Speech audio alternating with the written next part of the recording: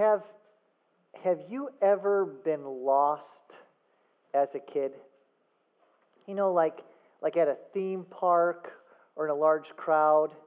You're going around someplace where there's a lot of people, and then you look up, and all of a sudden, your parents are nowhere to be found. Have you ever experienced that before? Some of you, or maybe to put it a little less charitably, have your parents ever left you behind somewhere? Have you ever been lost? It's a terrible feeling, isn't it?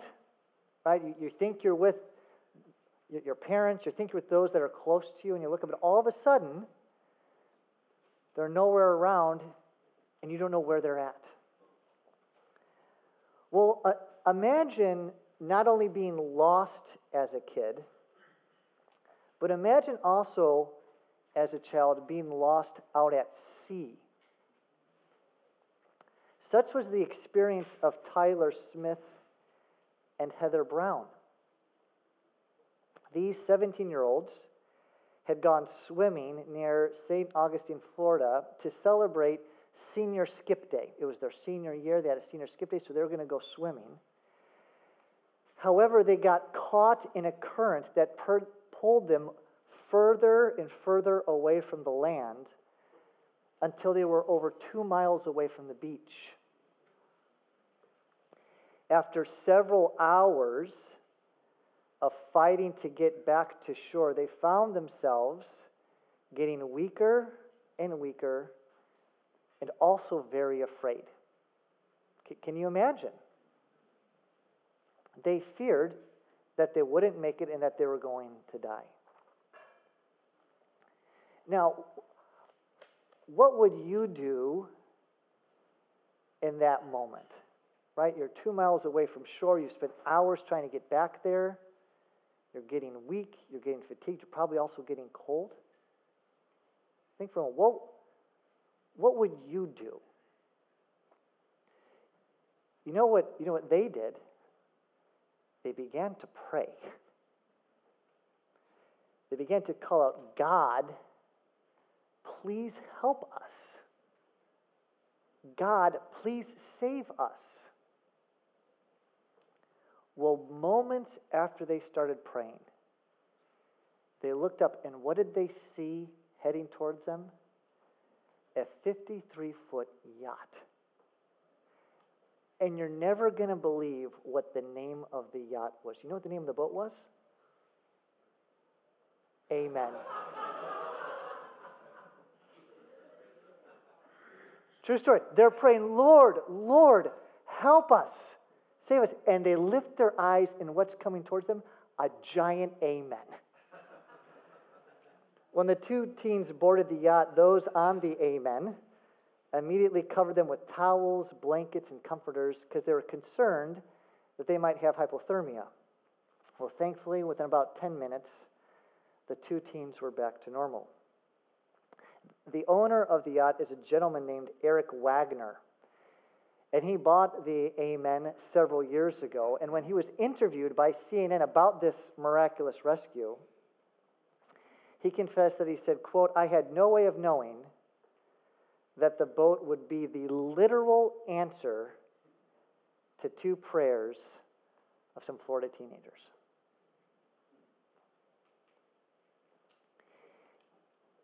You know, it's terrifying. It's a terrifying experience to not only be lost, but to be swept out to sea, tossed to and fro by the waves. I mean, those two teenagers, they thought they were going to lose their lives. A terrifying experience. But Faith, you know what's even more dangerous than that? What's even more dangerous than being swept out to sea is being swept away spiritually.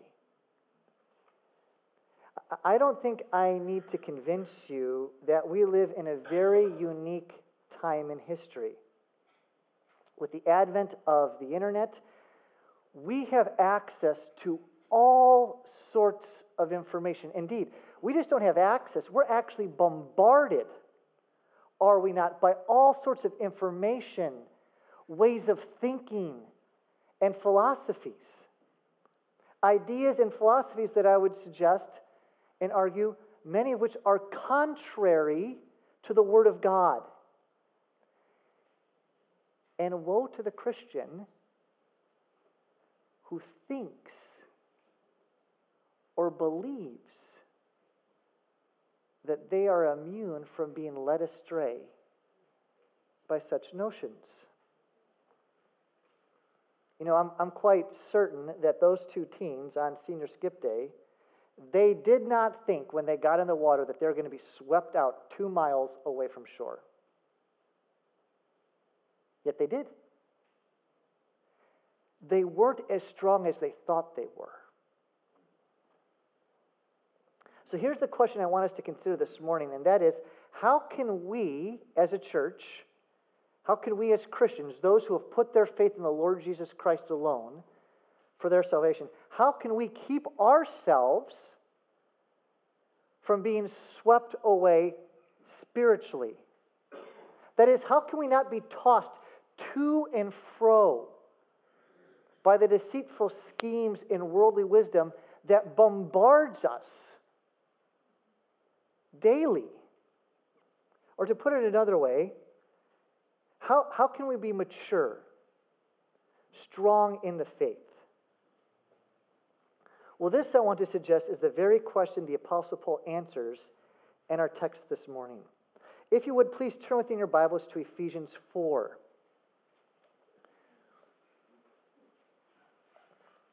That's page 977 in that paperback Bible. We've been working our way through the book of Ephesians for months now, and this morning we're going to be studying chapter 4, verses 7 through 16. And as you're turning there, let me give you the context. Last week, we looked at chapter 4, verses 1 through 6, and we noted that beginning in chapter 4, there's a shift in focus from the Apostle Paul. He goes from doctrine to duty. He goes from creed to conduct. Now he's going to take the glorious truths he's expounded upon of what Christ has done for us, what God in Christ has done for us in the first 3 chapters, and apply them to the Christian life. And you recall the first theme that he brought up, that he addressed, was this theme of unity, Christian unity. And in chapter 4, verses 1 through 2, we see that the Apostle Paul, he urges us, in light of all this, he urges us to do something, and that is to walk in a manner worthy of your calling. That is, the weight and significance of what God has done in saving you in Jesus Christ. There should be a balance that should influence the way you conduct your lives and live your lives. Walk in a manner worthy of that calling. And thankfully, we didn't have to guess as to what that looks like. Paul showed us how. That is, we're to wear Christ-like attire.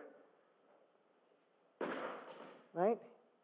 He calls us to put on humility and gentleness and patience and to bear with one another in love. That's the Christ-like attire we're to adorn ourselves with, but we're supposed to do so as we move towards unity. When he says they're eager to maintain unity of the Spirit. However, it's important that unity does not mean uniformity. And we know that's the case for what Paul says next in our passage this morning, because I want you to notice that in this next section, Paul stresses, listen to this, diversity in gifting, in roles, amid unity for the purpose of building up the body of Christ. So follow along in your copy of God's Word as I read Ephesians 4, verses 7 through 16. So Paul just urges us to walk in a manner worthy.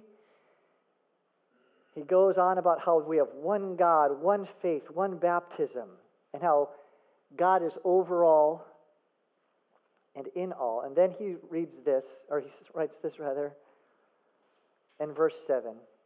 Paul writes, "But grace was given to each one of us according to the measure of Christ's gift. Therefore it says, and he's referring here to Psalm 68, when he ascended on high, he led a host of captives and gave gifts to men. In saying he ascended, what does it mean but that he had also descended into the lower regions of the earth? I understand this to be referring to his incarnation. Philippians 2, right? Nate's been studying Philippians. Christ, he came down to earth. He descended to earth. Verse 10, he who descended is the one who also ascended far above all the heavens that he might fill all things. So this Christ who came to earth, lived the perfect life we failed to live, died the death we deserved to die on the cross for sins. He then was raised from the dead and then ascended back high to the highest position of authority. But notice he ascended in order to fill. And what does he fill? Well, part of the things that he fills is the church with certain things. Look there in verse 11. And he gave the apostles, the prophets, the evangelists, the shepherds and teachers. And why did the ascended Christ give the church these leaders? Notice verse 12, to equip the saints. You know who that is? That's you. That's every follower of the Lord Jesus Christ. He gave these leaders to equip the saints for the work of ministry. And what's the aim here of the work of ministry? For building up the body of Christ.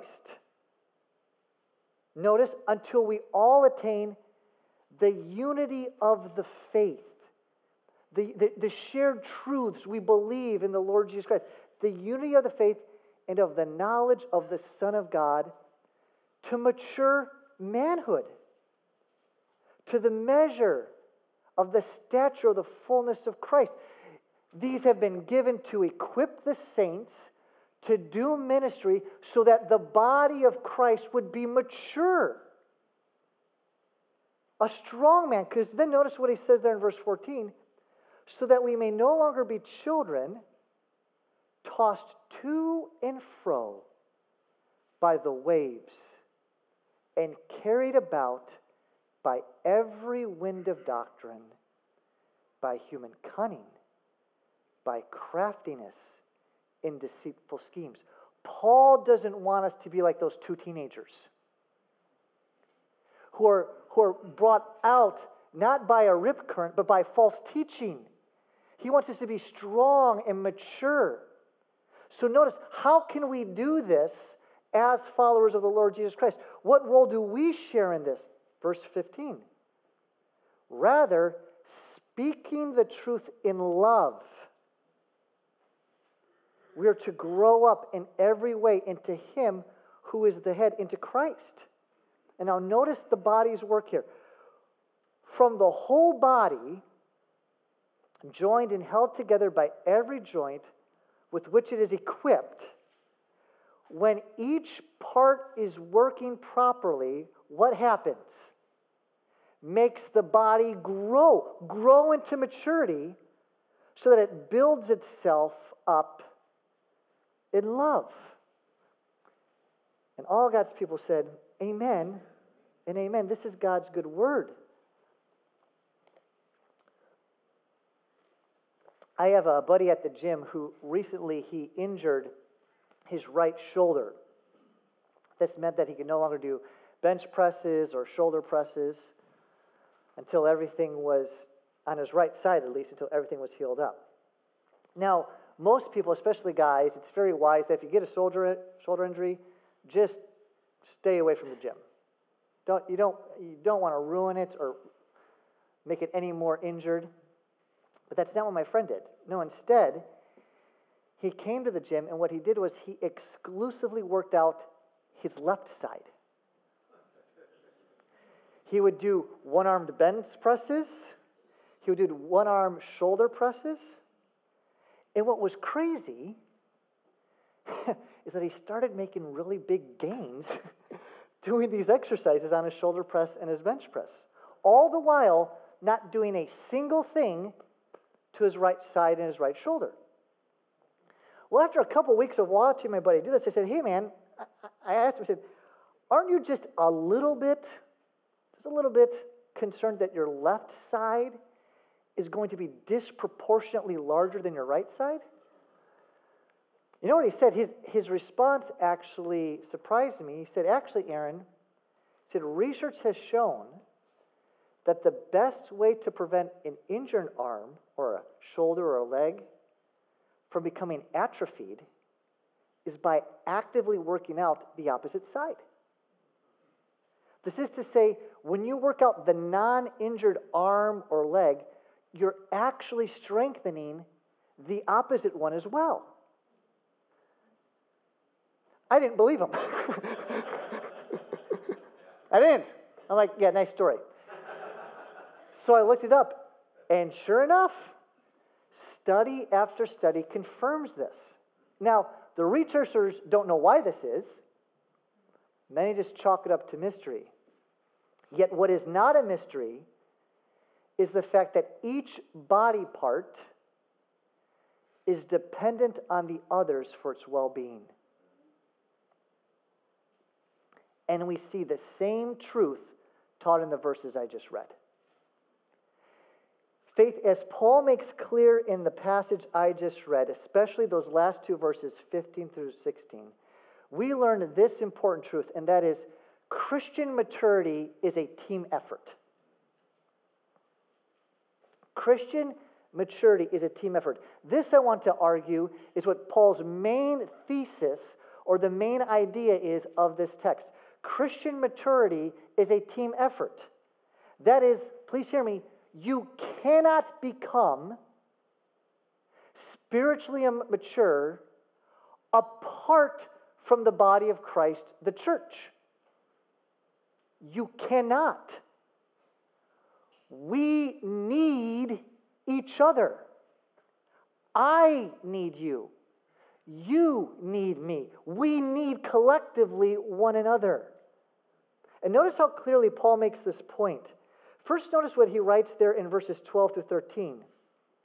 He says, it's the church members who are called to do the work of ministry, so that, notice, quote, we will attain to the unity of the faith and of the knowledge of the Son of God, a deeper understanding of the person and work of Jesus Christ. Notice he says, to mature manhood, to the measure and the stature of the fullness of Christ. Then down in verse 16, when Paul writes, when each part is working properly, it makes the body grow so that it builds itself up in love. Just as my friend was working on his left side, it was working properly. It was actually helping this side grow. So do you see? We could say this. The body builds the body. It makes it strong, mature. We, the local church, are the instruments God uses to grow believers into spiritual maturity so that they will not be swept away spiritually. Commenting on verse 16, John Piper has insightfully written this. He says, the word whole is important. The whole body builds the body. That point is emphasized in the words, according to the working of each individual part. The whole body, that is, each individual part in the body properly functioning, causes the growth of the body. This is why people who are not active or attend a church cannot be spiritually mature. No matter what they might say, I'll run into people who, and we get in a conversation, and eventually it comes out that I'm a pastor, and I try not to delay that as much as possible, but we'll get talking, and they will say, I'm a very spiritually mature person. I'm like, oh, where do you worship? Oh, I'm not really into going to church that much. Not really part of the church. They might say they're spiritually mature, but not according to this passage or other texts in Scripture. Christian maturity is a team effort. We need one another. So here's the million-dollar question. How do we get there? Right? How do we obtain Christian maturity? It's clearly a team effort, as Paul spells out here. But what are we to do? What are our roles? Well, the good news is we don't have to guess. I'm going to argue that Paul in this text, he identifies 4 actions we must take if we are to grow in maturity. If we're not only to grow into maturity, but if we're to help one another grow in maturity. And the first one is this. To grow in maturity, you must employ your gift. Look at verses 7 and 10 again.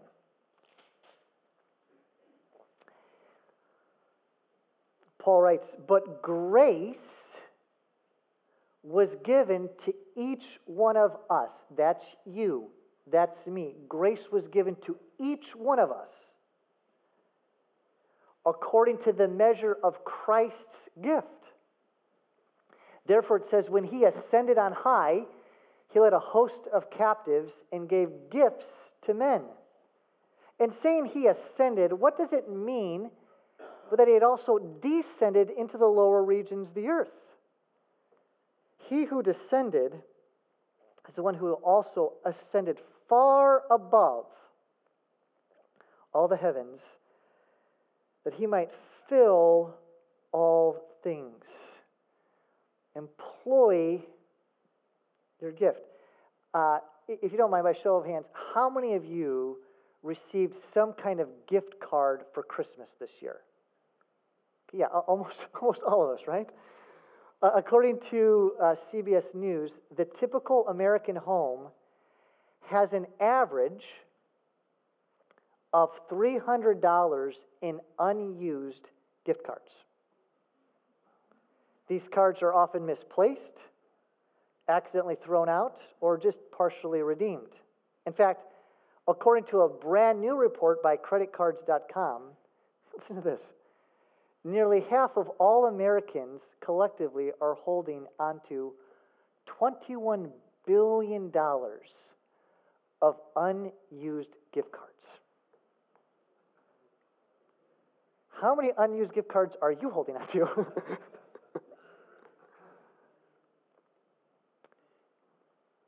Faith, if we're going to grow in Christian maturity, then we must begin where Paul begins, and that is with what Christ has accomplished for us.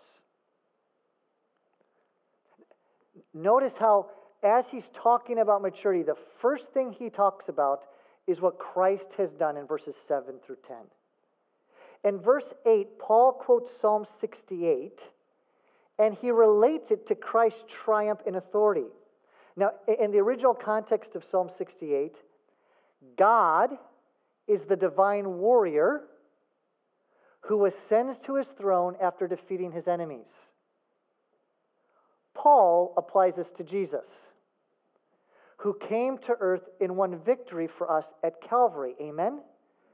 At his death, he defeated the invisible and hostile forces, and he won victory. He secured our salvation by dying for our sins.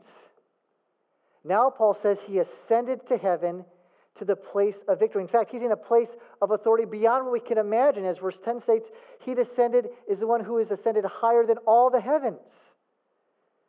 And the victorious Christ, the Christ who saved you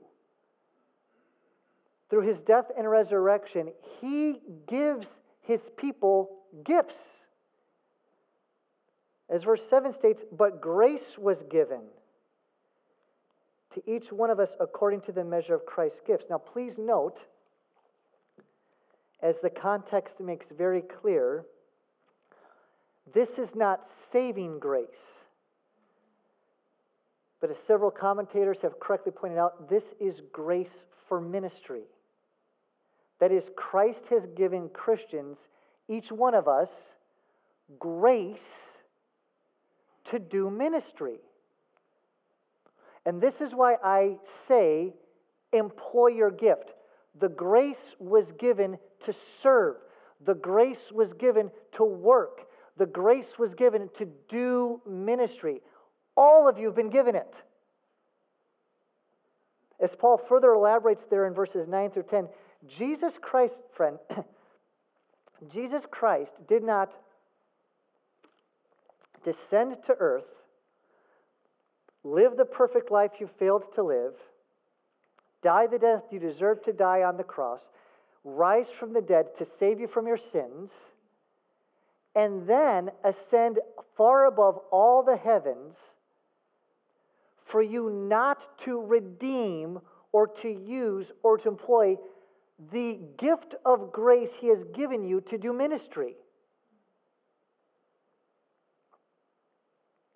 Christian, Christ has given you with grace to do ministry. The question is, are you using it? Are you leaning into it? Are you trusting God to supply it?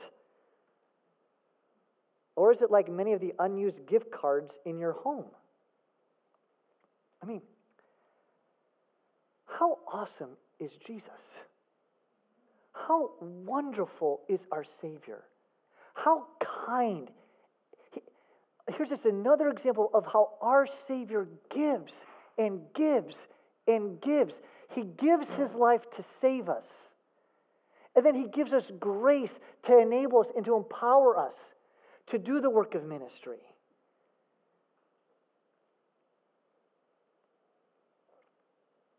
By His death and resurrection, He saves us. And in His ascension, He gives us grace to enable us to do ministry. How kind. So you know what this means on a practical level? I want to suggest. It means Faith Community Church, which I have to say, one of the many things I'm proud about this church is how faithful so many of you are in serving in a variety of capacities. I hope this encourages you, because I think what this text is getting at is it means that whenever you don't feel like serving, whenever you don't feel like getting up so you have to arrive at church early, Christian, remember, God has given you grace in that very moment to serve, so that you would be building up the body. He's given you grace to serve in the nursery, grace to help with kids of faith, grace to help set up chairs and sound equipment, grace to bless others through our hospitality team, grace to lead a community group. Our victorious Savior has given us grace. Amen? Let us be found faithful to rely and lean in on that. And if you're here this morning and you find yourself not actively using that grace or actively serving within the church, I'd love to speak with you and direct you to ministries in ways that you could help build up the body. But then second, to grow in maturity, you also must receive training. Look at what we see there in verses 11 and 12. He says, "And He gave the apostles, the prophets, the evangelists, the shepherds and teachers," and what's their purpose? To equip the saints for the work of ministry, for building up the body of Christ. Bud Wilkinson was the football coach for the Oklahoma Sooners many years ago, and a young reporter once asked him, he said, "Coach," he says, "how has the game of football contributed to the overall health and fitness of America?" You know what Wilkinson said? To the reporter's shock, Wilkinson responded, "It's not contributed at all." "What do you mean?" stammered the reporter. And Wilkinson said this. He said, "I define football as 22 men on the field desperately needing rest and 22,000 fans in the stadium desperately needing exercise."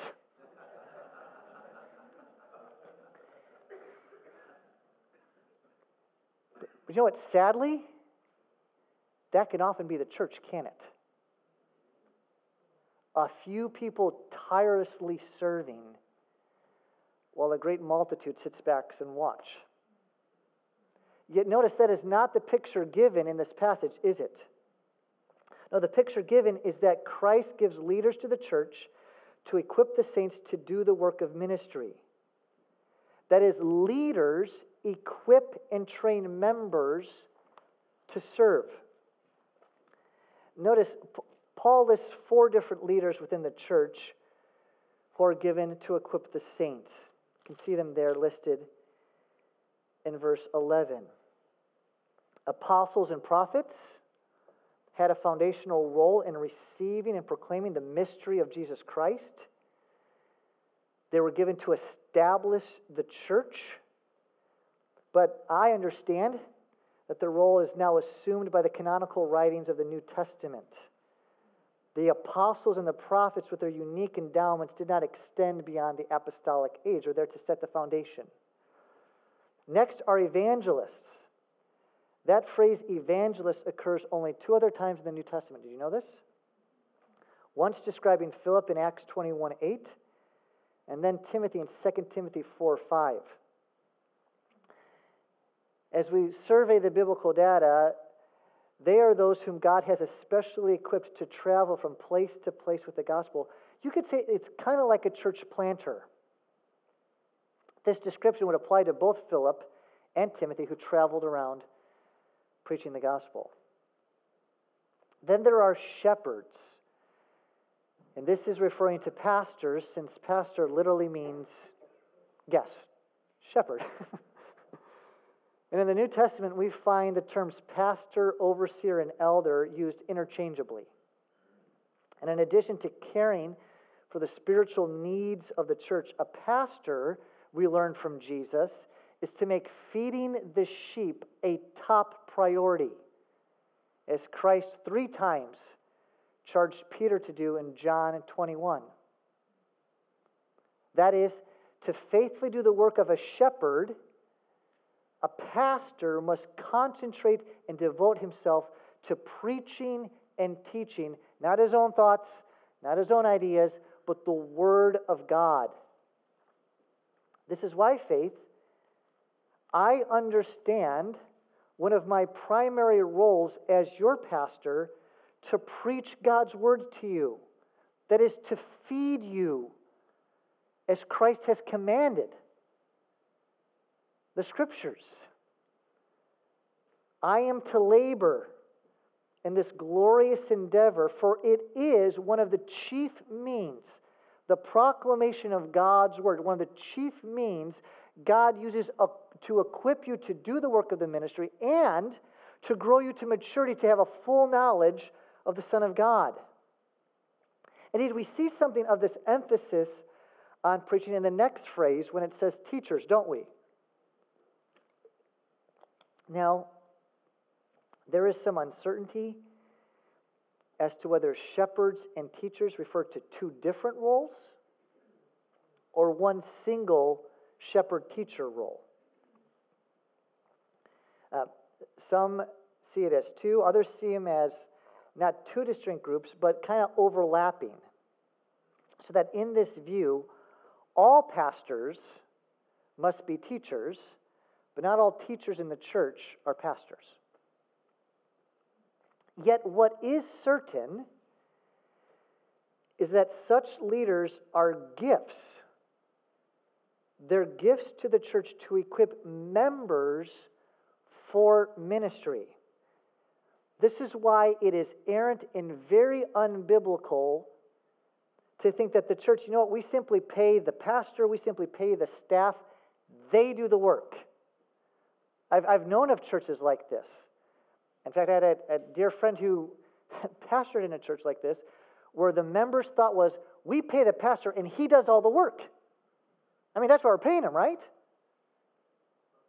No, the pastor is called to train and equip the saints to do the work. And the reason why I say receive training, because the whole thing's not going to work if those saints aren't ready to receive training. So here's a question. What do you think would change in your life if you embraced this perspective? What if you viewed the church not as a place to go to hear an inspiring message, but as a place where you are trained and equipped to do ministry? What if you came eager to learn how to serve others better or how to counsel others better? What if you came eager to serve? Not like, I got to work in the nursery this Sunday. I got to do setup. Man, I'm sorry, I'm going to be down with the kids of faith. Got to get her early to do the coffee for the hospitality. Got to set up chairs for the discipleship hour. What if that mentality changed? Eager to serve so that I could help build up the body. Eager to learn in our discipleship hour classes, in our small groups on Sunday morning, in the kids. Eager to learn how I can apply what's being taught so I can serve and build up the body. You know, this received training, this is why we just did a community group leaders training this past week. Right? The goal was to equip the community group leaders to do the work of ministry. This is why we had our called to counsel training all last year. We want to equip you, the saints, with how to encourage and counsel and point one another to the Lord Jesus Christ. This is why we launched our discipleship hour at Faith. The question, though, that I want to press is, do you view yourself as someone whose role is to receive the training? That I must come to learn to be equipped so I can then go and do. Because notice, that's the third thing. To grow in maturity, you must then serve the church. Look there at verses, again, 12 through 14. So they're given to equip the saints for the work of the ministry, for building up the body of Christ. Again, I want you to see how all of this is moving towards this goal of maturity, the body of Christ, until we all, not just some, we're going to leave them behind. Sorry, scragglers. No, so that we all attain the unity of the faith and of the knowledge of the Son of God, to mature manhood, to the measure and stature of the fullness of Christ. What a beautiful picture of Christian maturity. Verse 14, so that we would no longer be children, tossed to and fro by waves and carried about by every wind of doctrine, by human cunning and by the craftiness and deceitful schemes. Again, I just want to lay upon our hearts, notice the stated goal of this, of serving in the church, of doing the work of the ministry. Hopefully it was clear there for you in verse 13 through 14. It could just best be summarized as maturity in the Lord Jesus Christ. And notice what's happening here. Christian, one of the ways you become mature in Christ is by serving. And one of the ways you also become mature is through receiving serving of others. This is what I mean when I say Christian maturity is a team effort. So Faith, listen, counseling one another, teaching one another, loving one another, serving one another, singing psalms, hymns, and spiritual songs to one another. This is how we attain unity of the faith and of the knowledge of the Son of God. This is how we become mature and keep ourselves from being deceived by deceitful schemes. Paul Tripp, I think he captures the vision of this passage best. He writes this. Christian, hear this. He says, your life is much bigger than a good job, an understanding spouse, and non-delinquent kids. It's bigger than beautiful gardens, nice vacations, and fashionable clothes. In reality, you are part of something immense. Something that began before you were born and will continue after you die. And then he says this, what is that thing? God is rescuing fallen humanity, transporting them into the kingdom, into His kingdom, and progressively changing them into His likeness. And listen, He wants you to be part of it. Faith, we're called to be eager servants, not immature consumers. So I want to encourage you with fresh eyes, view every interaction you have with others as a ministry opportunity where you can point people to Jesus, which leads to the final action that I think we must take to grow in maturity, and that is speak the truth in love. So he talks about how he doesn't want us to be tossed to and fro by waves. Then in verse 15 he says, rather, speaking the truth in love, we're to grow up in every way into Him who is the head, into Christ, from whom the whole body, joined and held together by every joint with which it is equipped, when each part is working properly, makes the body grow so that it builds itself up in love. We're to speak the truth in love. And I want to suggest that this text has a doctrinal emphasis to it. Right? We're to speak the truth of God's Word. As we speak the truth in love, we build up the body into maturity. Several years ago, NPR aired a segment on dying well and what the living can learn from the lives of the deceased. And the segment, it featured a marketing expert named Lux, and he and his employees, they examined 2,000 editorial, non-paid New York Times obituaries over a 20-month period. And they were surprised at what the most common word was in all the obituaries. You know what it was? The most common word in all the obituaries was the word help. The segment went on to say that people want to be remembered for how they helped others. You know what? That is a noble aspiration, isn't it?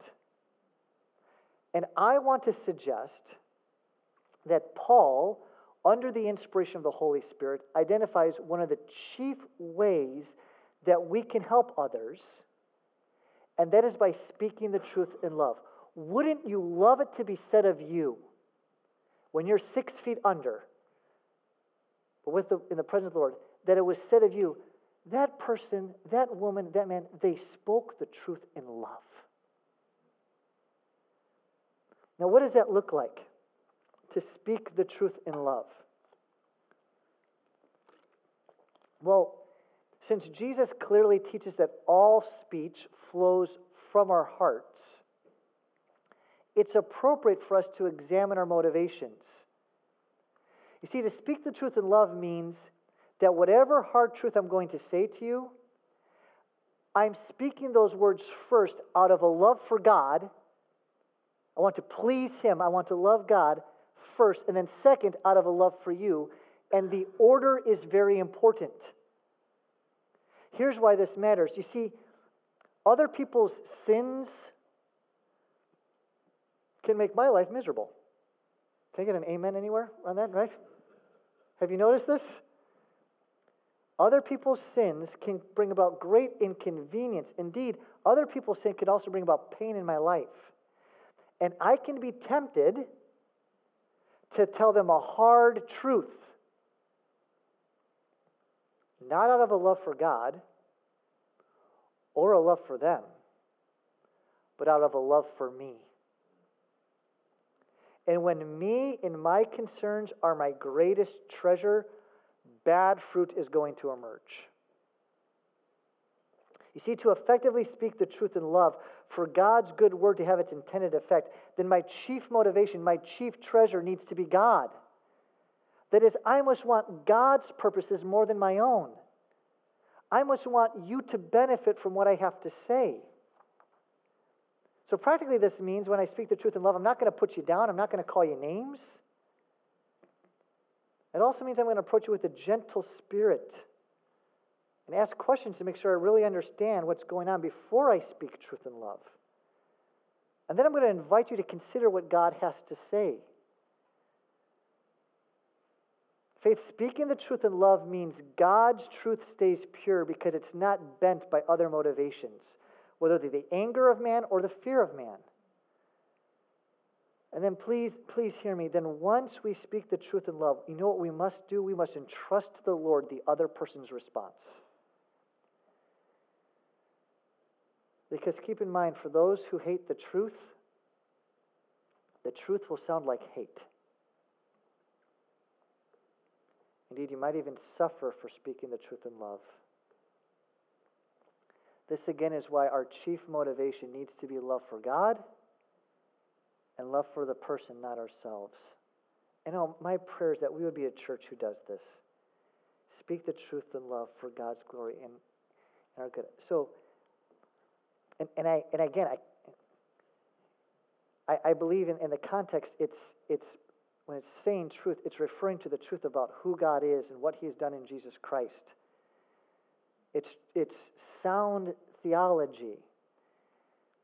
And we need this. So here's what it looked like. Someone at church, a friend of yours, they're reading a book. And as you're looking at the contents of the book, you realize, you know what? This is errant. This is a human scheme. What would it look like to speak the truth in love in that situation? Now, tell me more about why you're reading this book. Where are you gleaning from it? And then out of a love for God and a love for them, I said, brother, I must share. Have you considered what the Bible has to say about this? And see how there's a disconnect here? I'm speaking the truth of love. Or in personal relationships. A person believing some kind of lie of how they ought to interact with those closest to them, instead of what God has clearly said in His Word. In love, out of a love for God and for them, friend, have you considered what God has to say about this? And then that we would be receptive. Remember, what's the first thing Paul identifies as what it means to walk in a manner worthy of our calling? He says we should walk with what? Humility. What a glorious thing it is. When we're walking in humility, we're speaking the truth in love. So if someone speaks the truth in love to me, either about something that I'm doing wrong, a sin in my life, or something I'm thinking that's off, that in humility I would say, thank you, and I receive that. You know what happened in that moment? The body's built up. Oh, may that be found true of us. Faith, when a church puts these 4 actions into practice, Christian maturity will blossom in the life of the believers. May we be found faithful to do the work God has called us to do. Amen? Let's pray.